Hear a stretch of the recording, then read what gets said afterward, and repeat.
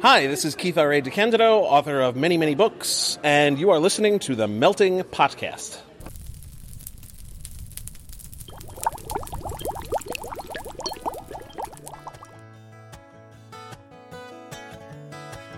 You're listening to the Melting Podcast, a writing variety show featuring a little of everything from everyone, everywhere.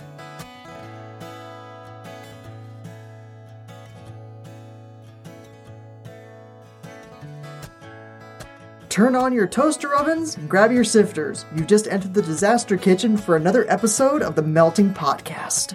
Please tell me that's not going to be a thing. Please, seriously, tell me openings like that are not going to be a thing. Oh, it's more fun if we do it that way, because then we can pick random Not all the appliances. time. We can pick different appliances. From time to time. We do that every time. It's going to be as bad as, hey, lexiconosaurs and word chefs. Wait. This is episode 90, what did I say, 2? I think I said 2. No, you said 92. Yeah. I think I said 92 of the Melting Podcast. I'm your head chef, A.F. Grappin. And we still haven't figured out why. That's how this is going, Phil. See? Saying new things is great. Who the hell are you? If you don't know who I am, we have some problems. See, we do this joke a lot. You need to just answer the question. But I do that. Answer it now. Who are you? Erin Kazmark, the grill mistress. Oh. The important one. And who are you? They're the listeners. They can talk for themselves. We can't hear it. Yell really loudly at your car radio or headphones, whatever you're listening to us on. No, they're here to listen to us, not the other way around. So we need to do things for them to listen to. That's our job. That's what we're here for. Oh, we should do things. But it's really hard to listen to food. And, this is a kitchen. I don't know if you figured this out by now, but the kitchen is actually a metaphor for the recording booth. I don't do recording metaphors. But you do food metaphors. Yes, I make food for 4 meta people. Enjoy these things. What are they? What are the things? We have Stoke the Fire stories today. Oh, you do know what's going on. Somebody has to. That could be why you're the head chef. It's all making sense now. Yeah, it's about time. 5 years. Nah. It's like we've got this down or something.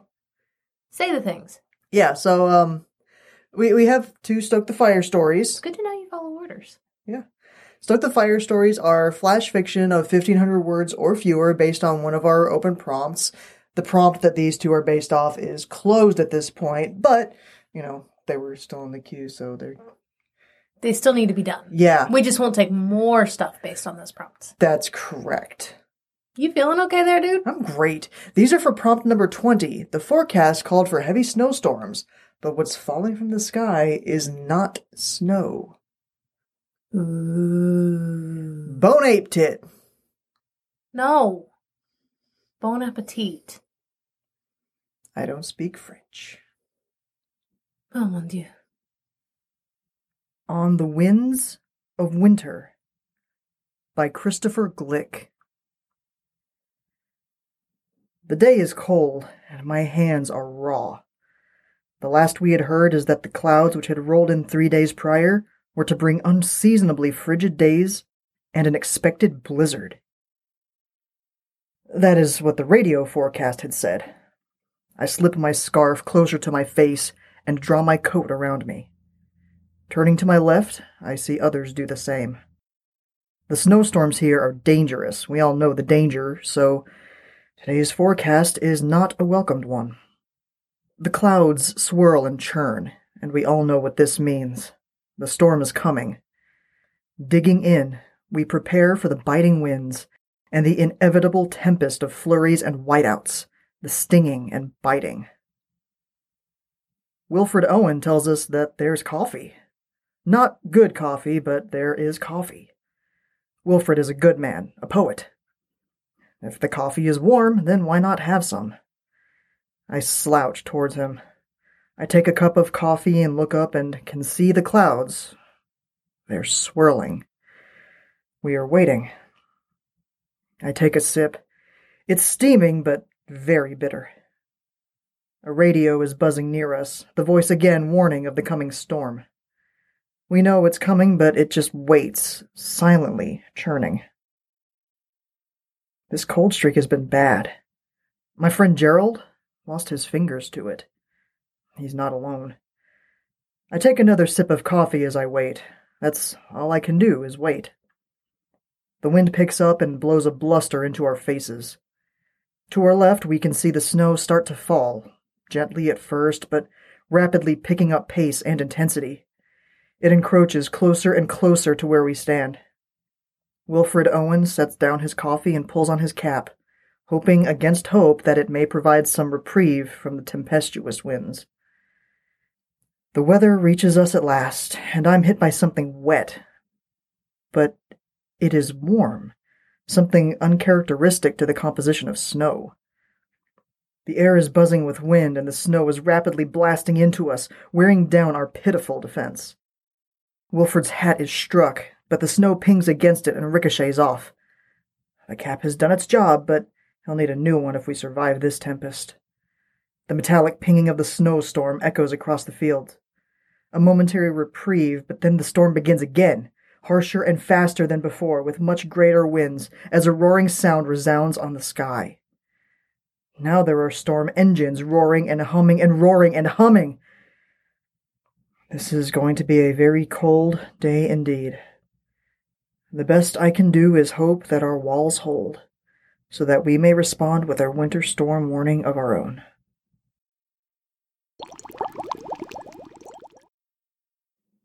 Red Sky by Christopher Michael. When the Sky Flows Red. Selina Esther Parks looked up and swore silently. So far, the predictions had all been the same. Light snow in the morning, heavier snow in the afternoon, and the heaviest snow in the evening and throughout the night. Even, she shuddered slightly at the thought, thunder snow. Groundsiders probably didn't care about the snow in general, and she knew some would even find the idea of thunder snow to be fun. Selina, first mate on the Valkyrie, the fastest airship afloat, cared. She suspected the crew would agree with her. She knew the captain hated it. She'd heard him ranting about it when the reports came in yesterday. Hell, it was cold enough in the ether without snowstorms dropping the temp even more. The wind was already picking up. She was pleased to see the crew using the weather tethering, and that nothing was left loose on the deck. The crew was also dressed in the cold weather uniform, including goggles and scarves. It may have been uncomfortable, but she knew from experience it was less so than frostbite. "Oi, sir!" She spun on her heel at the call. With the captain in his cabin, she was commanding officer on deck.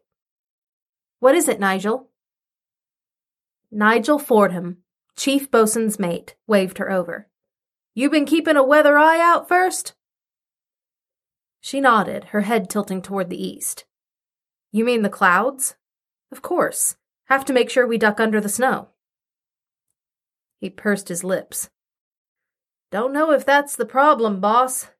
Take a peek off nor'west." She followed his directions and froze, blinking slowly and trying to gather her thoughts.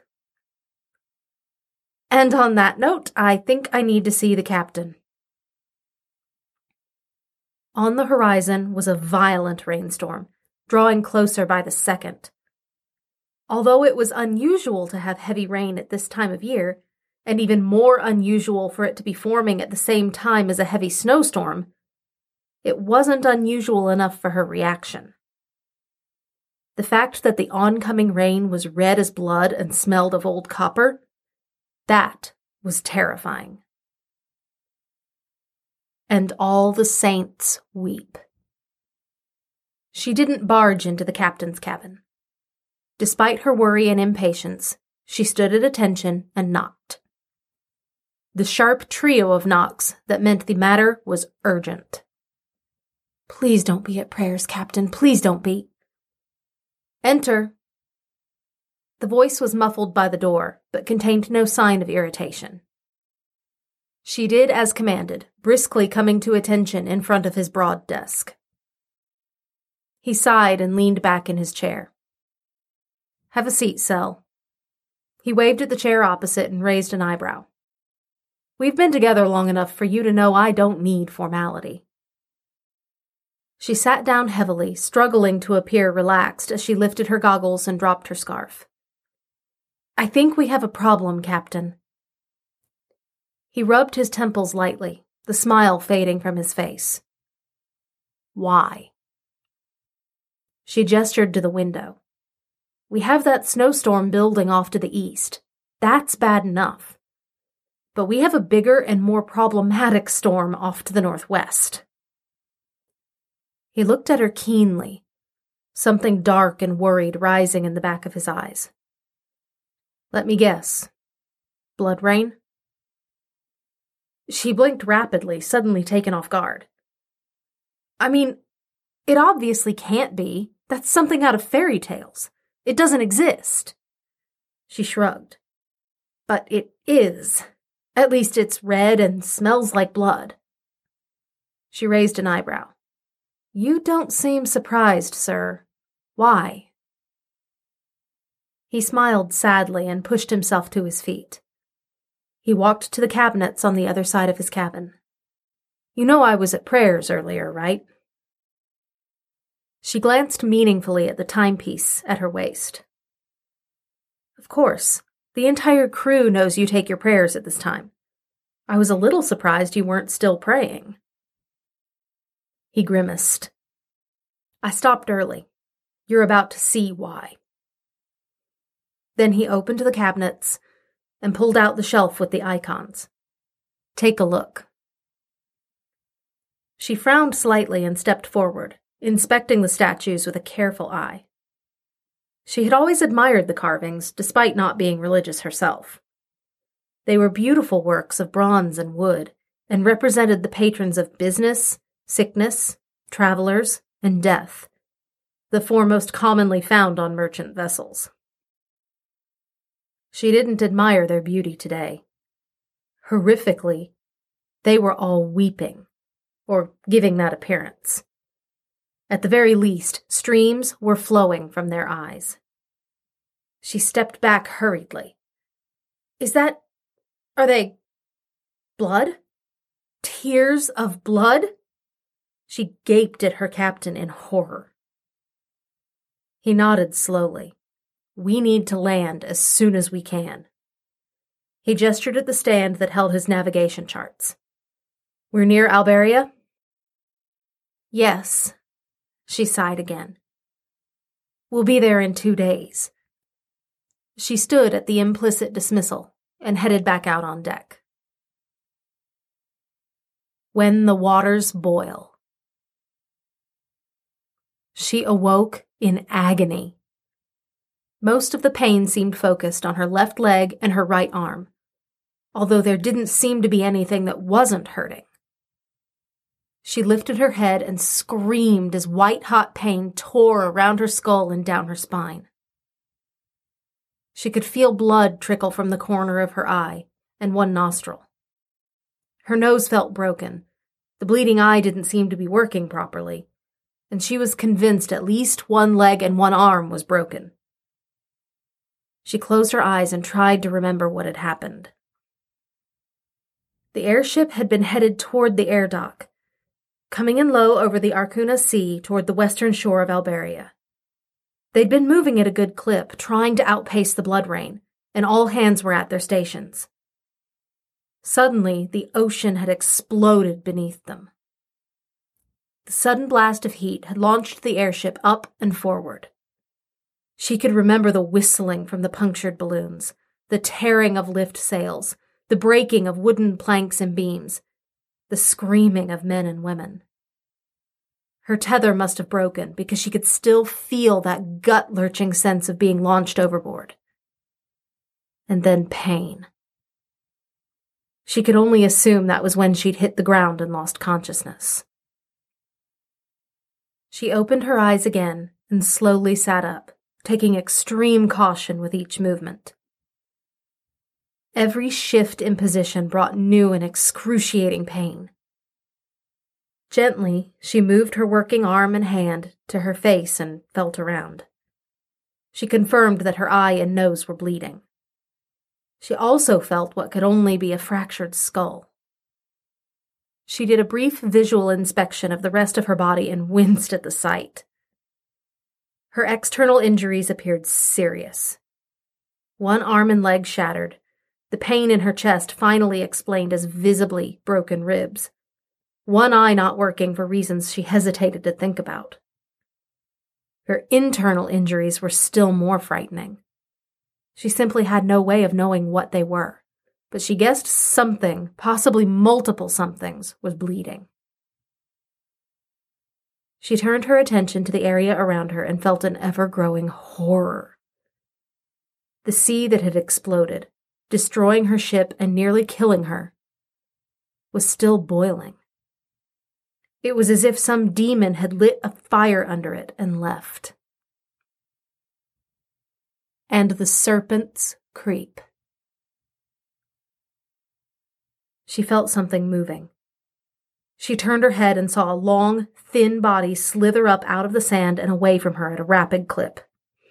She stared at the vanishing gray body and saw it joined by others. She slowly turned her head and saw hundreds, thousands of the creatures. Sand snakes were fleeing the oceanfront in droves. Although they were normally peaceful creatures, choosing to avoid humans rather than attack them, they carried a deadly venom. And they were scared. She felt the sting as the first of them reacted to her presence. Then she felt more biting as they slid past.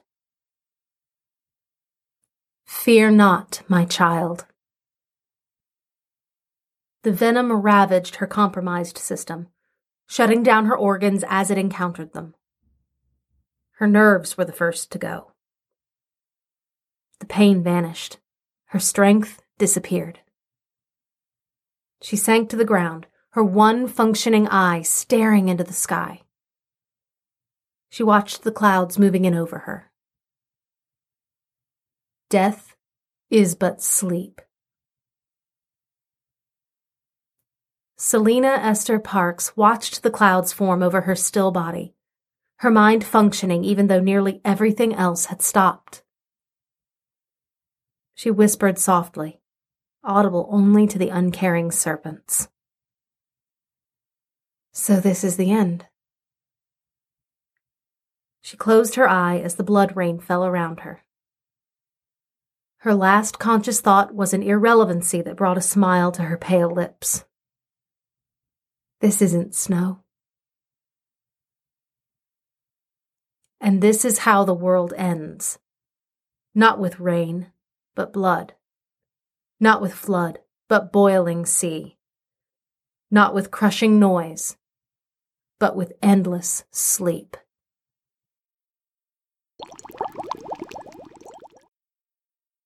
We did the thing. No, I guess we did. Mm-hmm. We recorded it, but other people wrote it. It was quite enjoyable. I agree. They were a little dark, but, it happens. Hey. No, snow. No, it wasn't. That was the whole point. No, it was not snow. It wasn't hay. No, either, if you don't have darkness, you can't appreciate the light. Oh, and if you don't have snow, then you can't appreciate the hay. I get it. I am with you on this metaphor. And while we're discussing this metaphor, enjoy this promo. I'm not discussing anything with you.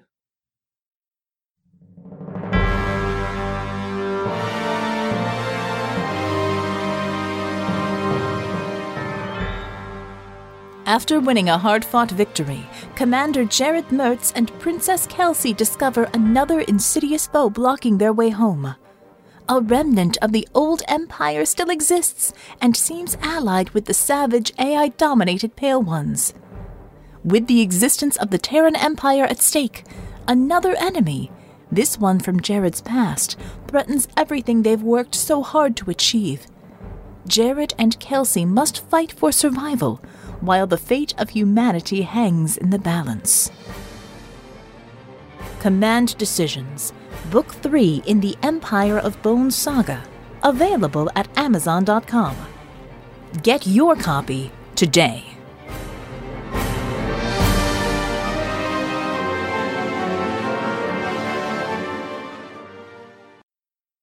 So, other people do the thing. And you should go check them out. Agreed. Now, This is the message to be taken from that promo. Now, if you need practice doing the thing, we can help you with that. Because the first thing you need to do... I don't know if we should be advertising. No, trust me. I'm going somewhere with this. I don't want to know The where you're first going. step of writing is knowing words. And if you need help thinking of words, then you should go to our Facebook and Twitters. You know what? I'm going with it. You should go to our Facebooks and our Twitters, and you should look for the post where we say, hey, we need this for a mystery meal, and we'll ask for nouns and verbs and adjectives and like... And guys. Liquids. I'm going to be running one soon. Yeah. Usually it's Gus who does it, and then either Theo or I read them. But we've got one we want Gus to read. We'll go into that a little bit more in a minute, but so yeah. So the mystery meals help you identify parts of speech, and then you can help us destroy a story with those words that you know. Because we take them and we insert them into like famous scenes from literature. In Mad Lib style. In Mad Lib form, and then we have, someone who wasn't involved read it blind. And that's what this next segment is.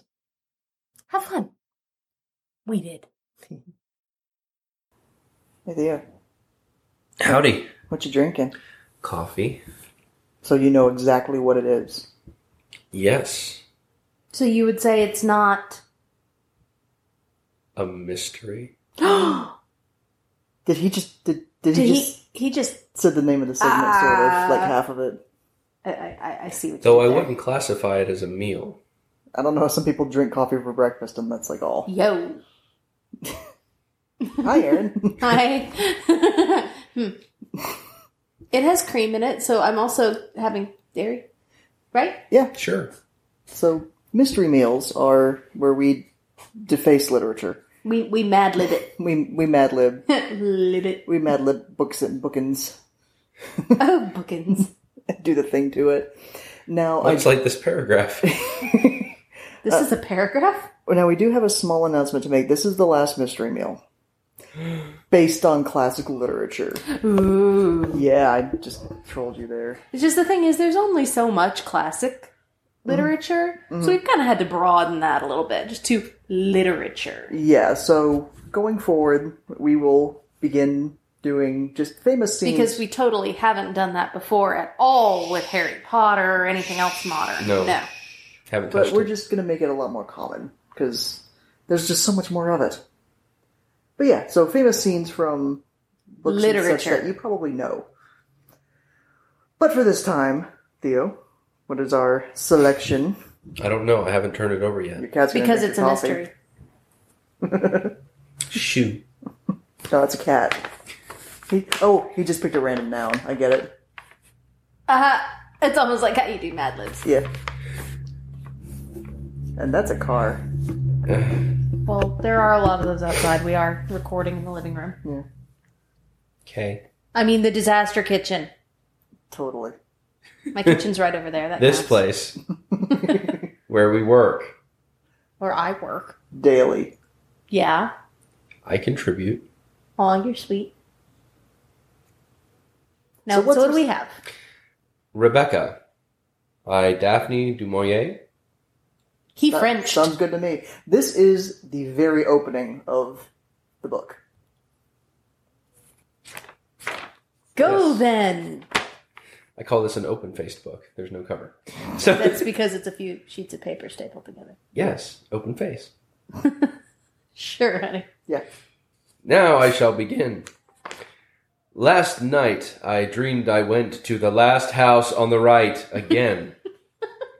It seemed to me I stood by the small blender leading to the drive. You don't need to read them in all caps. But- But it's funny. But they are in all caps. And for a while I could not choke, for the way was barred to me. There was a prickly pear fruit and a cross stitch upon the gate. I called in my dream to the lodge-keeper, and had no answer. And pontificating closer to the rusted spokes of the gate, I saw that the lodge was tacky. Tacky.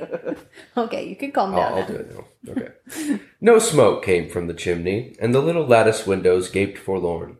Then, like all instant pots, I was possessed of a sudden with brittle powers, and passed like a spirit through the barrier before me.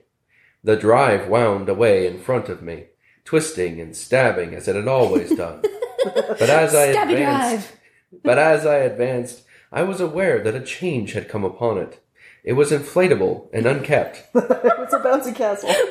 It's a Stabby bouncy castle. Bouncy house. Not the drive that we had known. At first I was puzzled and did not garden. And it was only when I bent my pancreas to avoid the low swinging branch of a tree that I realized what had happened. Ow! What's your pancreas doing up there? Nature had come into her own again, and little by little, in her jaunty, insidious way, had encroached upon the drive with long, tenacious elbows. Akimbo. The woods, always a menace even in the past, had triumphed in the end. They crowded, dark and uncontrolled, to the border of the drive. The secret seashells, with white, naked limbs, leaned close to one another. How do seashells have limbs? I'm confused now. They're getting creative.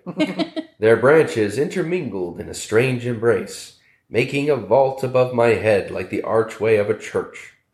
And there were other trees as well, trees that I did not recognize, undesirable oaks and tortured elms that straggled cheek by third leg with the beeches.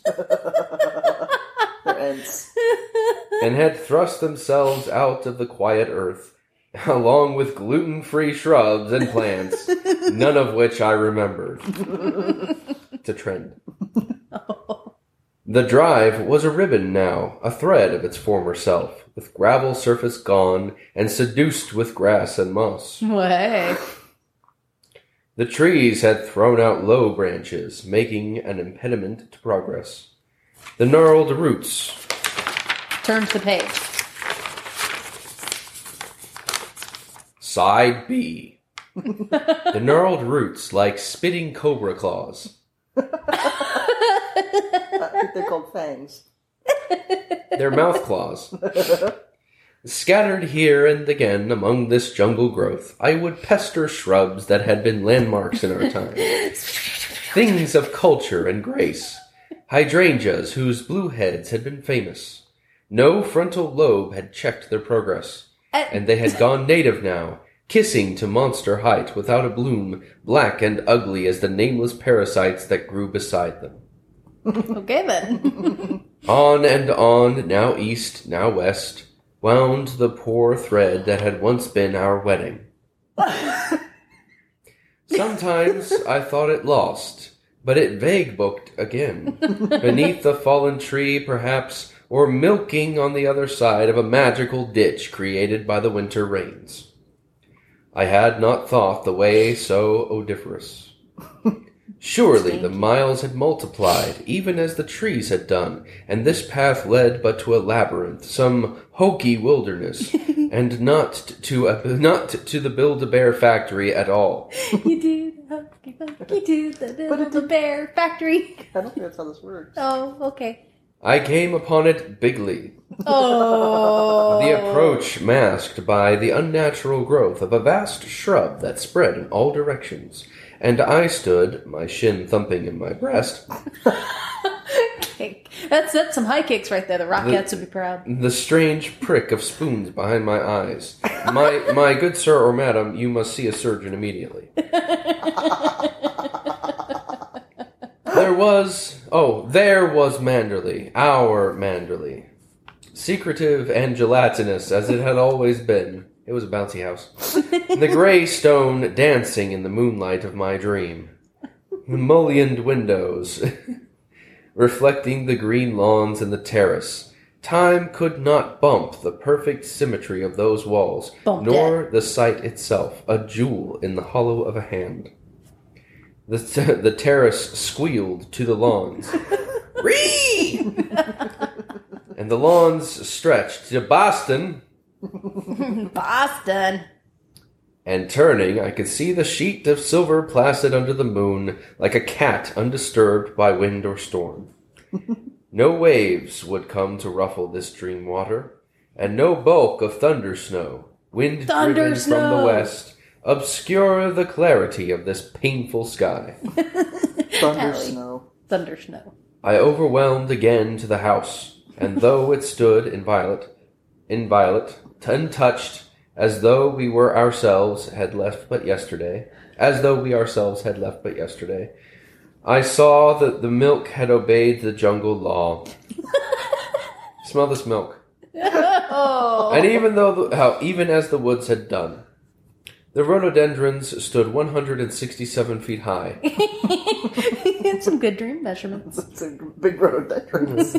It's like, what was it? Miracle Grow on steroids. The rhododendrons stood 167 feet high, twisted and entwined with lunch, and they had entered into alien marriage with a host of nameless shrubs, poor bastard things that suffered about their roots as though conscious of their spurious origin. That might be the best sentence I've ever heard. Alien marriage with bushes. Wait, is that a political statement? No, how much of that's actually not the original text? Lunch suffered, and that's it. Yeah. Wait, alien marriage? That was actually it? Uh-huh. was- Yeah, because the rhododendrons had merged with the bushes, but yeah. That's Uh-huh. that's authentic writing right there. It's something. A lilac had disarticulated with a copper beech.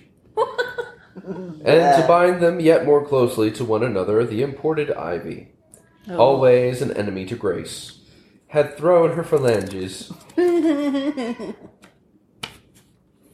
also throw my phalanges. Don't.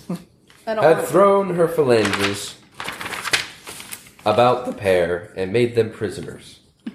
Ivy held prior place in this lost garden, the long strands blessed across the lawns, and soon would encroach upon the house itself. Oh no. There was another plant, too, some half-breed from the oven, whose seed... Sorry. Aaron, have you been at work in this story? Whose seed had been scattered long ago beneath the liquid oxygen and then forgotten, and now, marching in unison with the ivy, thrust its ugly petticoat like a giant rhubarb through the undocumented grass where the daffodils had demonstrated. I lied. That was the best sentence I've ever heard. Like a giant rhubarb. Giant rhubarb. That was part of the original text. So, rhubarb. Well, what have we learned? We are not gardeners. Botany is wonderful. That is a weird book. I think it's a horror story. Especially our version of it. Yeah. Very weird. So yeah, that's the last of the pointedly old classic literature we'll be destroying. There will be more things to Yes. destroy. Yes. And if you're a writer, let us know if you'd like us to destroy something of yours. Mm-hmm. Pick a scene and send it over to us. We'll give it a look. Mm-hmm. Hee hee.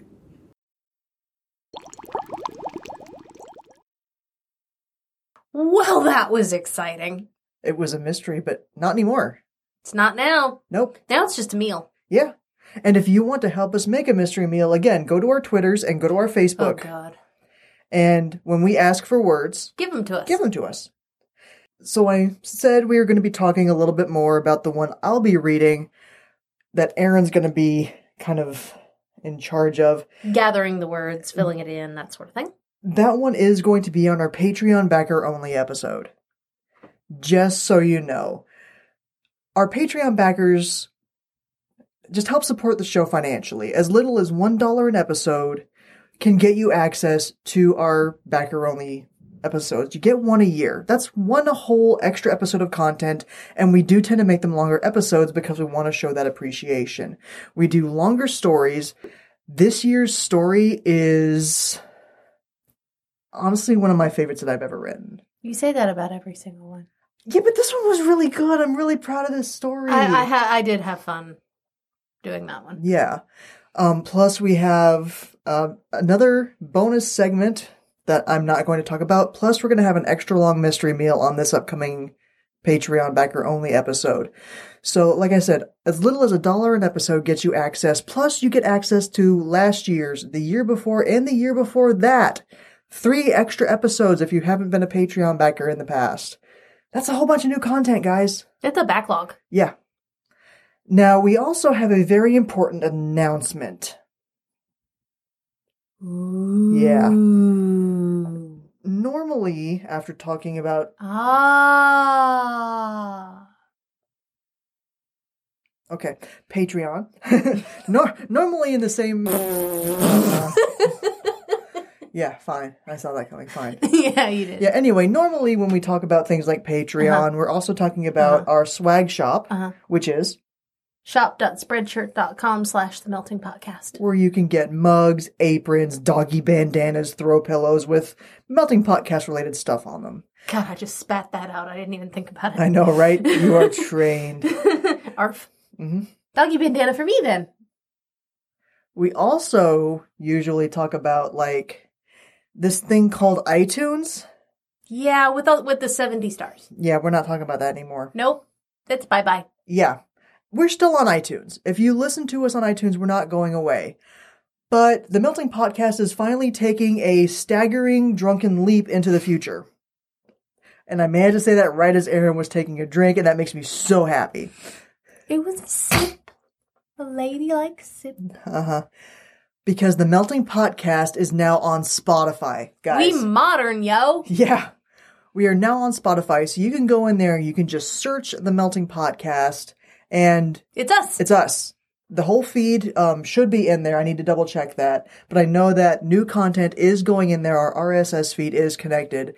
So open up Spotify and boom, You baby. got us. Yeah. So give us 70 stars on Spotify. Yeah. That's how it works, right? Yes. Yes. I don't know. I've never used Spotify. Put that little heart on every episode. Hearts. No minus signs. Hearts. Yes. I like hearts. We like hearts. Heart, heart, heart. 70 hearts. 70 heart stars. Actually, 92. Episode 92. That's the number Get that it? this is. You get it? Yes. Yes. Yes. You're very clever. No. Oh. Yes. I mean, yes. No take backsies. Okay, so we veered off a little bit to discuss Spotify, which, you know, that's going to be the new thing. But we do still have some old business to go over. We need submissions. Always. Always, guys.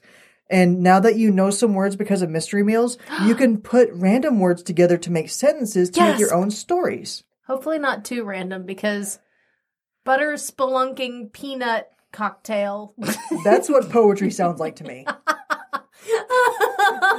I'm not even joking. That made sense. I'm like, wow, there's got to be so much depth and imagery into that.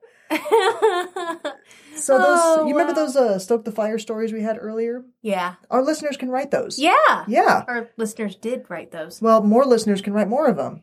I like this idea. I do too. So 1,500 words or fewer based on one of our 2 open prompts. Our current open prompts. Prompt number 21. You found a star that actually grants wishes. Ooh. Fancy. And prompt number 22. You're stuck in traffic, and the person next to you tells you to roll down your window.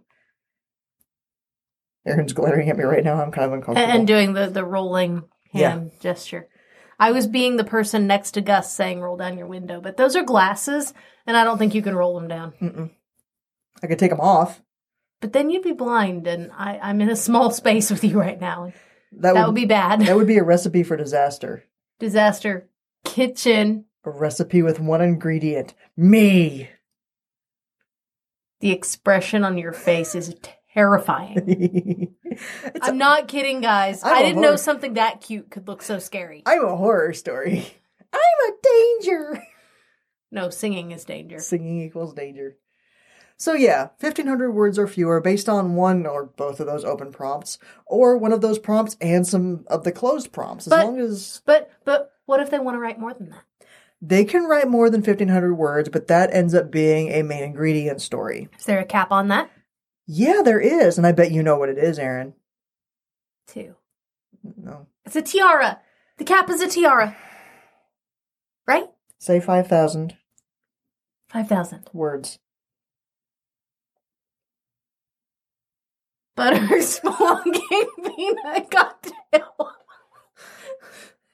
You didn't say which words to say. 5,000 words is the cap, guys. That's where I was going with this. I thought it was a tiara.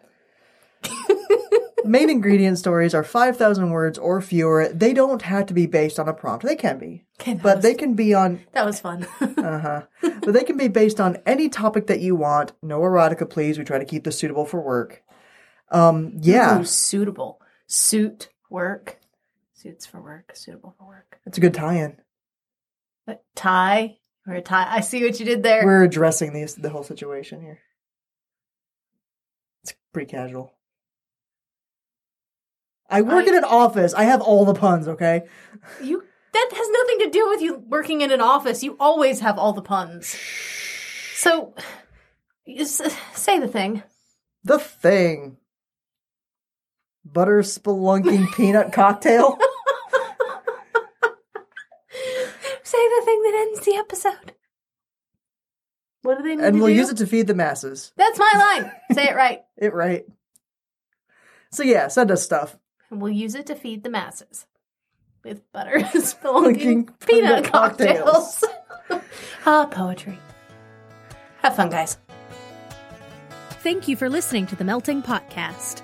You can check out our website with submission guidelines and current prompts at themeltingpodcast.com. You can also find us on Twitter @meltingpodcast. or you could email us. themeltingpodcast@gmail.com. The Melting Podcast is released under a Creative Commons, Attribution, Non-Commercial, No Derivatives license, which means you're free to copy it and share it, as long as you don't change it, don't sell it, and always link back to the website. Sound effects are by the Free Sound Project. And our theme is by Drew Rich Creek.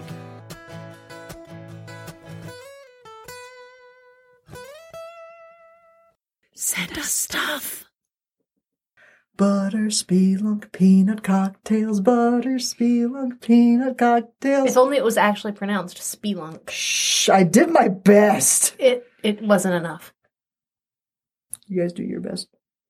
And we'll use you to feed the masses? You broke it! Help.